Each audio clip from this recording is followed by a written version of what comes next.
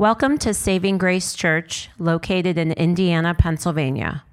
Our mission at Saving Grace is to love God, love others, and reach the world for Christ. We hope that this message brings you closer to God and helps strengthen your walk with Christ. Asking the question, are you the one to come, right? There was an expectation that Jesus is the promised Messiah. So this week we're going to find even more evidence in these scriptures that we go into that Jesus is the promised Messiah and that Jesus continues to answer this question with his own words and his actions. So Joe also mentioned last week that you cannot be indifferent. You have to make a decision on who you believe Jesus is.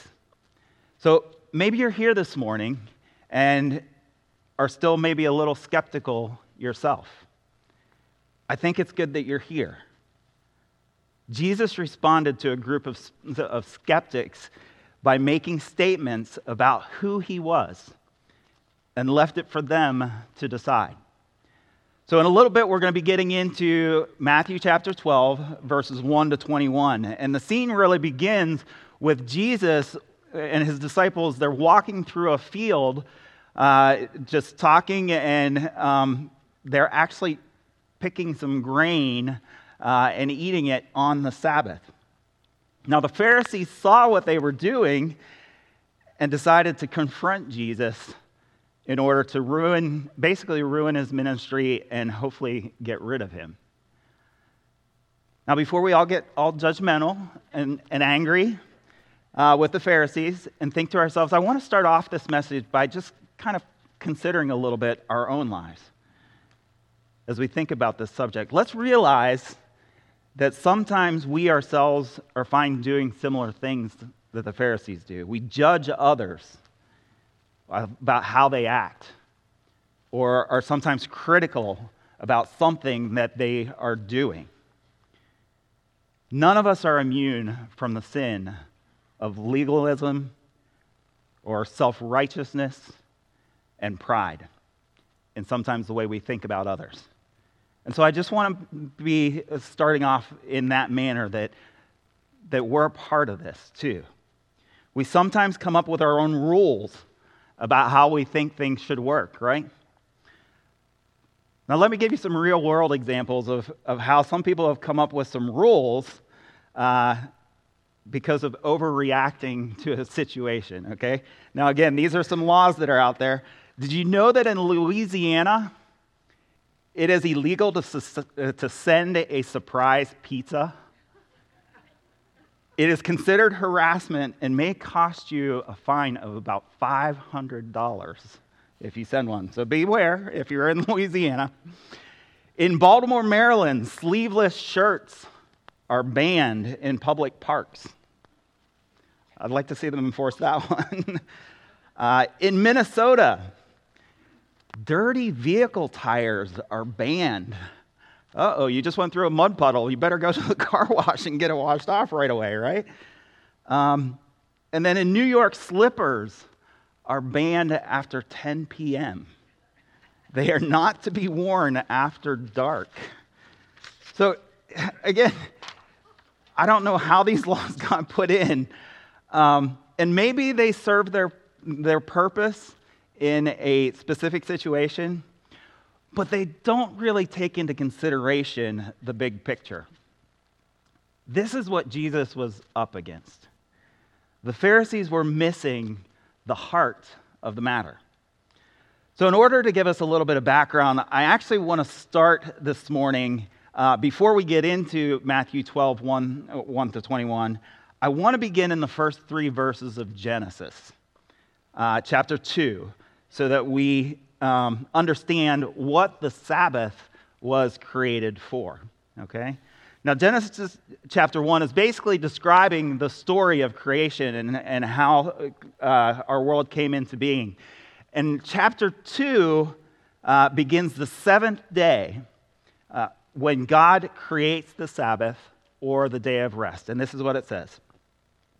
Thus the heaven and the earth were finished, and all the host of them. And on the seventh day, God finished his work that he had done, and he rested on the seventh day from all his work that he had done.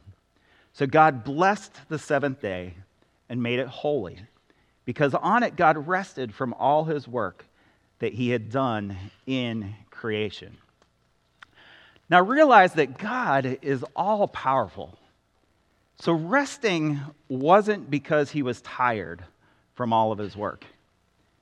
It was because he was designing it to spend time with his creation.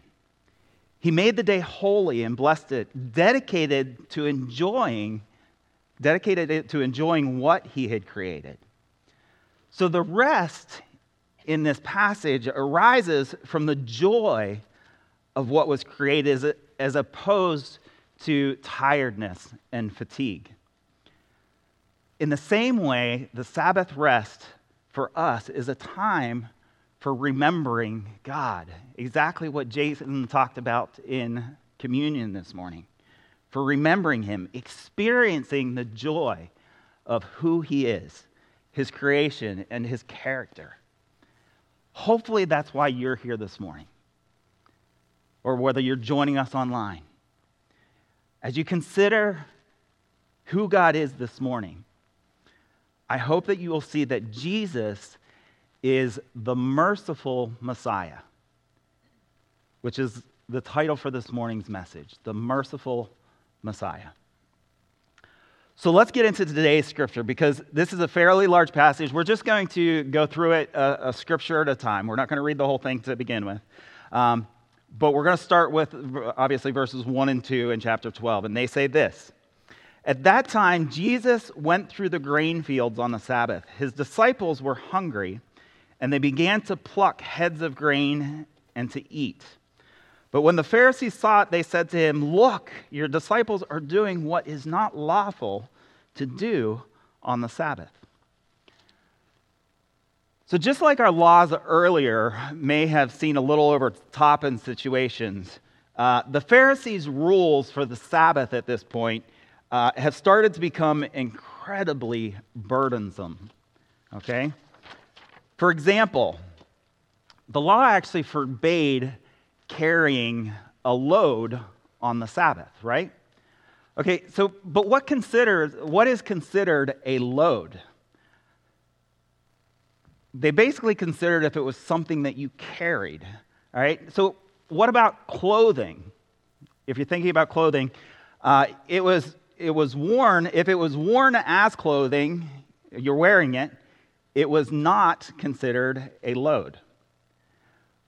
But if it wasn't worn and you were carrying it in your hands, it was carried a load, or considered a load. So one way to get an item of clothing from one room to another was to take it, put it on, walk to the next room, and then take it back off again.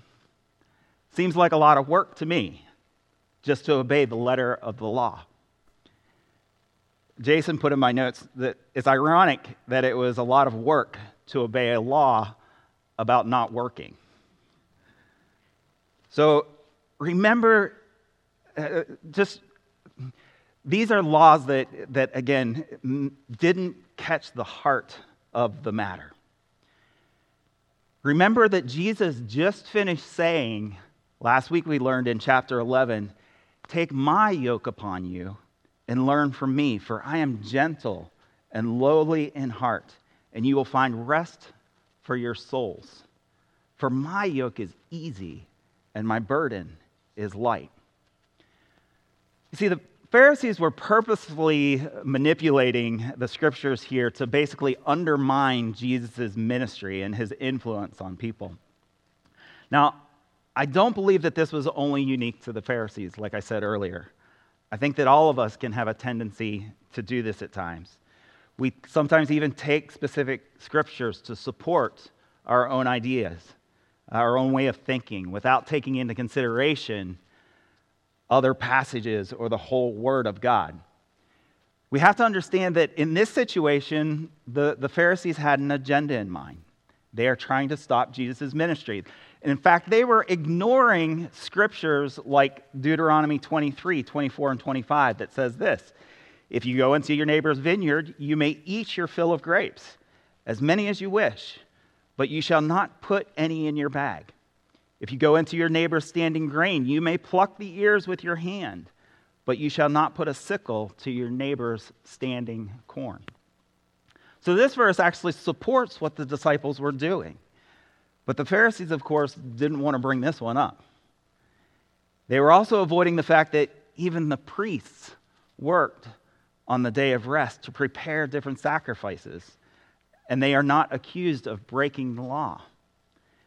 Now, Jesus could have debated them on all these little ins and outs of these laws, on the rules and what constitutes work. But Jesus has another goal in mind in these coming verses.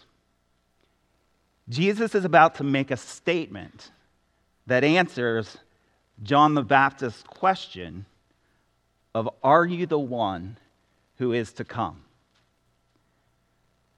So the first statement that Jesus makes is that he is priest, prophet, and king. Jesus is priest, prophet, and king. So let's see how he does this. Verse 3, starting in verse 3, it says, he said to them, have you not read what David did when he was hungry? Those who were with him, how he entered the house of God and ate the bread of the presence, which it is not lawful for him to eat, nor for those who were with him, but only for the priests?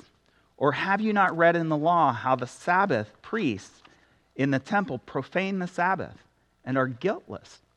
I tell you, something greater than the temple is here. Jesus is making a very important declaration in this section. He's making the statement that he is the Messiah. He starts off by saying, have you not read what David did? He knows that they've read it. He knows that they've read it because they would have had to have memorized the Old Testament even to become a rabbi.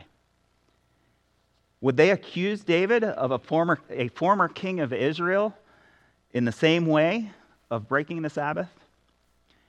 David had a need to preserve his life, and that act passed without condemnation from God or from the priests at that time.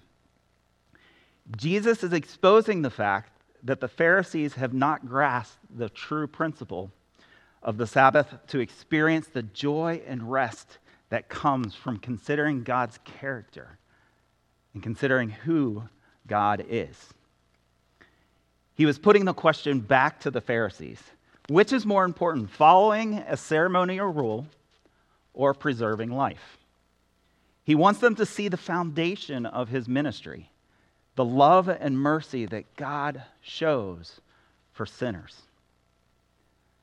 So let's consider what Jesus is saying in verse 6. I tell you something greater than the temple, or something greater than the temple is here.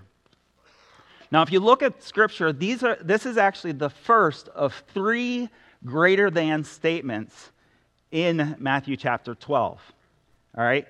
Later in Matthew chapter 12, verses 41, we'll actually be getting to this next week, and verses 42 as well. Jesus uses two other greater than statements. He says, something greater than Jonah is here, and something greater than Solomon is here. So the temple was representing the priests, Jonah was representing the prophets, and Solomon was representing the kings.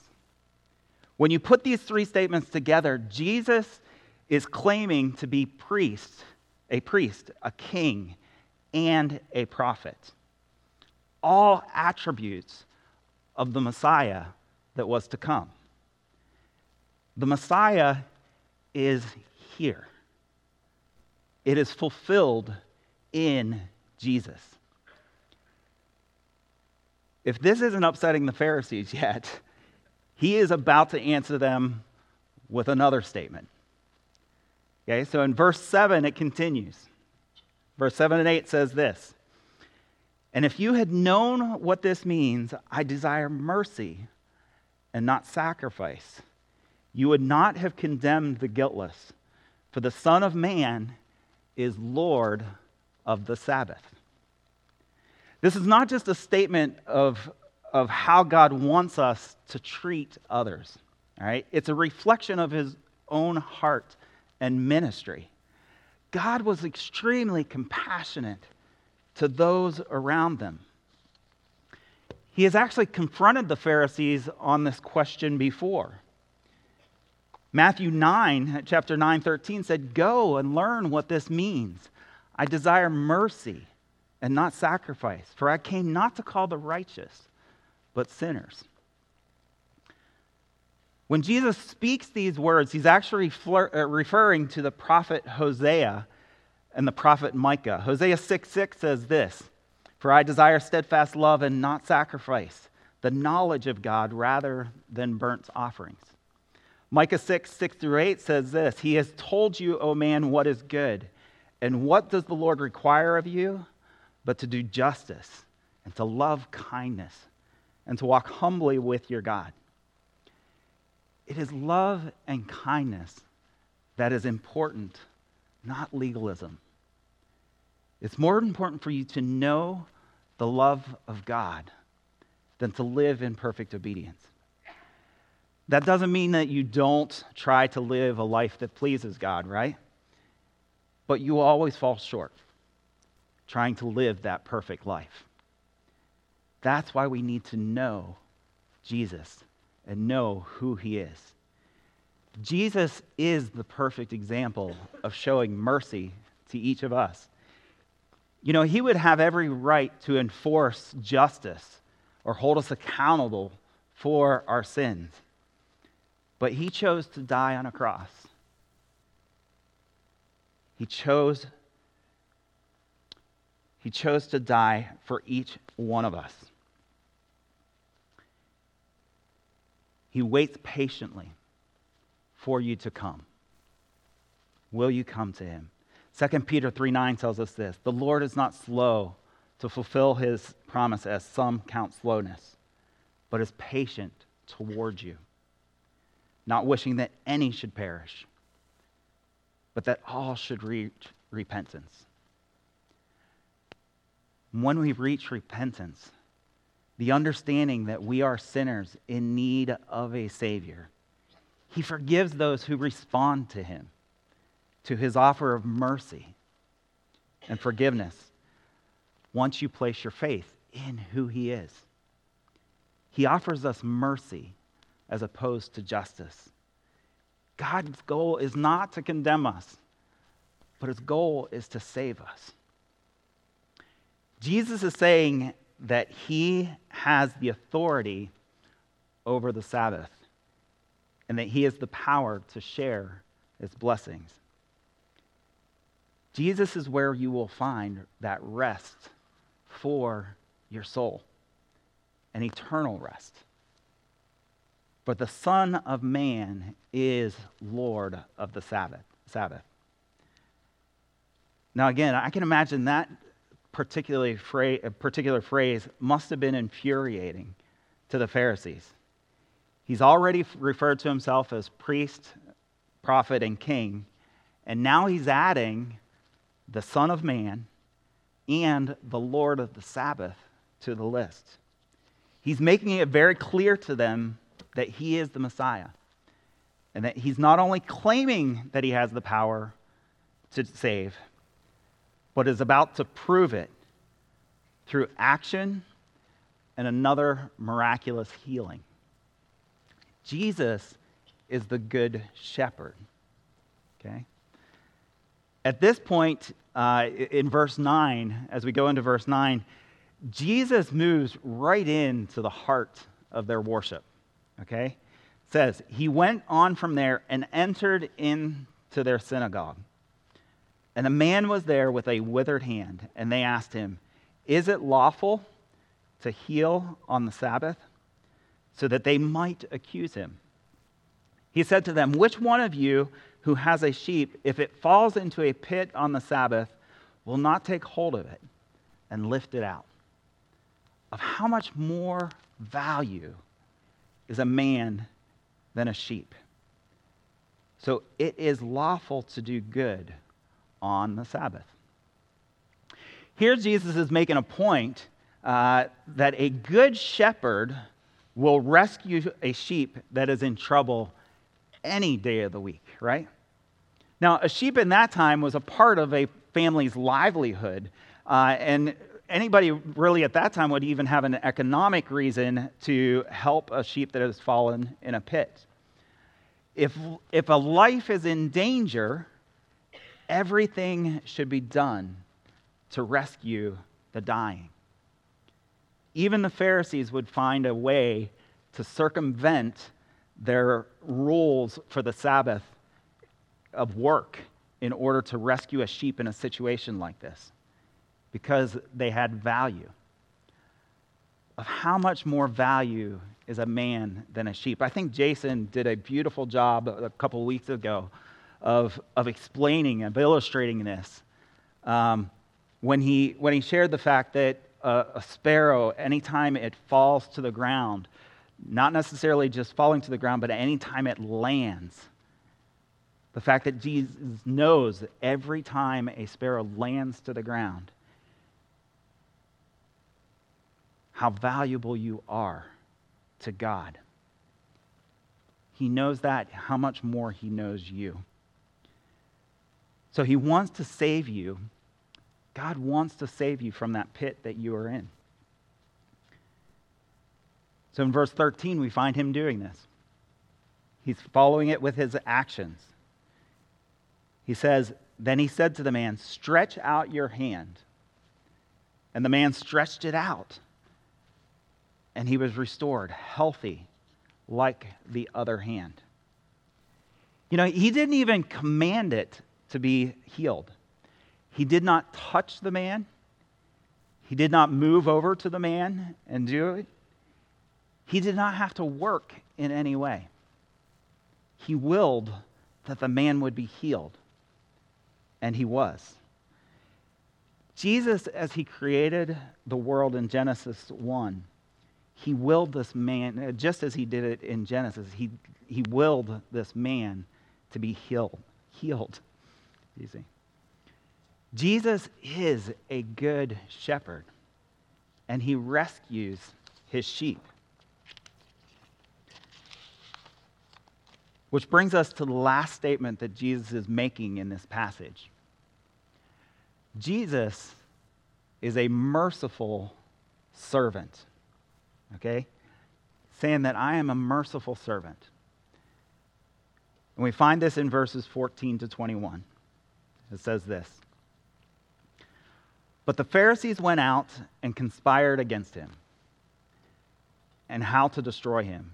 Jesus, aware of this, withdrew from there, and many followed him, and he healed them all, and ordered them not to make him known." He didn't want this, he wasn't prepared yet to being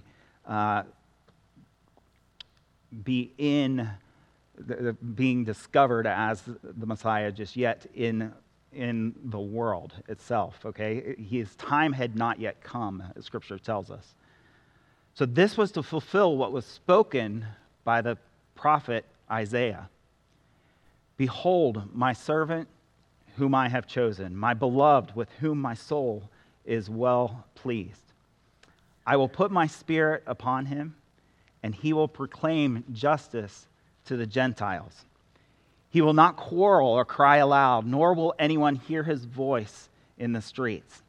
A bruised reed he will not break, and a smoldering wick he will not quench, until he brings justice to victory.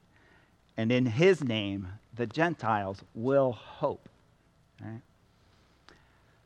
Matthew confirms in these verses Jesus' statements by using this reference in Isaiah 42, 1 through 4. This comes from Isaiah 42, 1 through 4.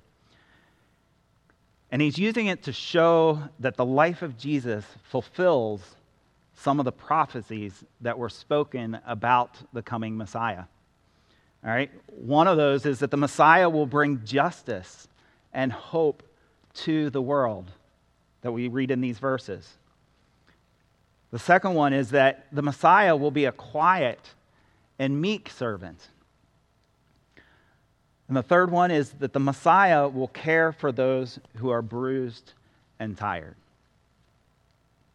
So Matthew basically summarizes this as well later in Matthew 20:28. He says, "Even the Son of Man came not to be served, but to serve, and give his life as a ransom for many." Jesus has sympathy for those who are weak. He treats with tender compassion those of you who are near to exhaustion. Some of you are here this morning. Maybe you feel like, hopefully I have a photo of it here. Maybe you feel like this candle. Looks like it's about burnt out. It looks like it's just smoldering at this point. It's not even giving off a bright light. It's barely burning. Maybe feeling like you don't have much left. Most people may look at something like this and think that it's probably useless at this point for giving light. But Jesus rekindles a smoldering wick. It says that a smoldering wick he will not quench, right? He can rekindle you and give you what you need to give off light once more. You see, Jesus did not come to gather strong Christians or powerful people to start a revolution over the Romans, over the Roman authority of that time, but he came to show mercy to the weak. Hebrews 4:16 says, "Let us then with confidence draw near to the throne of grace, that we may receive mercy and help in time of need." We want to remember that this passage tells us who God is. He is the Messiah, and we can go to him for mercy in time of need. So I want to call the band, and I want to leave you with one last image. Yeah, go ahead. You guys can come up. I want to leave you with one last image of God's mercy. I think many of us can relate to this image as I talk about it. It's something that most of us are very familiar with, either as a child or especially those of you who are parents in the room. But a parent knows when a child is suffering. Say they're suffering from a severe cold or a sore throat or runny nose, severe congestion, whatever, assorted aches and pains. And all they can do is throw their arms around their parent. They throw their arms around your neck and cry out for mercy. What does this evoke in you as a parent? It often awakens your pity, doesn't it? And you reach out and try to relieve the child's distress in any way that you possibly can. Because of their misery, it has called forth your mercy. Maybe you are broken and hurting this morning, and Jesus is just waiting for you to call out to him. Will you go to him and call out on his mercy this morning? He may not change your circumstances, but he can change your heart and can bring joy in life of knowing who he is, the merciful Messiah. So let's pray, and we're going to sing another song, but let's just pray that we really begin to understand who God is, his character, this Messiah that came to save us. And that when we're going through struggles, we turn to him for his mercy. So let's pray. Father, we thank you so much for who you are. We thank you that you are the Messiah, that you are the promised one. You are the one that these scriptures point to. And you proved it, not only in words, but in actions. Father, you not only healed the person with the hand, the crippled hand, but you have also gone to a cross to pay for the sins of this world, that we may find forgiveness of our sins. We thank you that you have shown us mercy. We thank you that you have shown us the gift of eternal life. And so, Father, as we contemplate on who you are this Sabbath day, this Sunday, as we go throughout our day, I pray that we would remember who you are, what you have done, and the mercy that you have shown us. So, Father, we give you thanks, we give you praise, and we give you glory for who you are. In Jesus' name we pray. Amen. Let's stand as we sing together.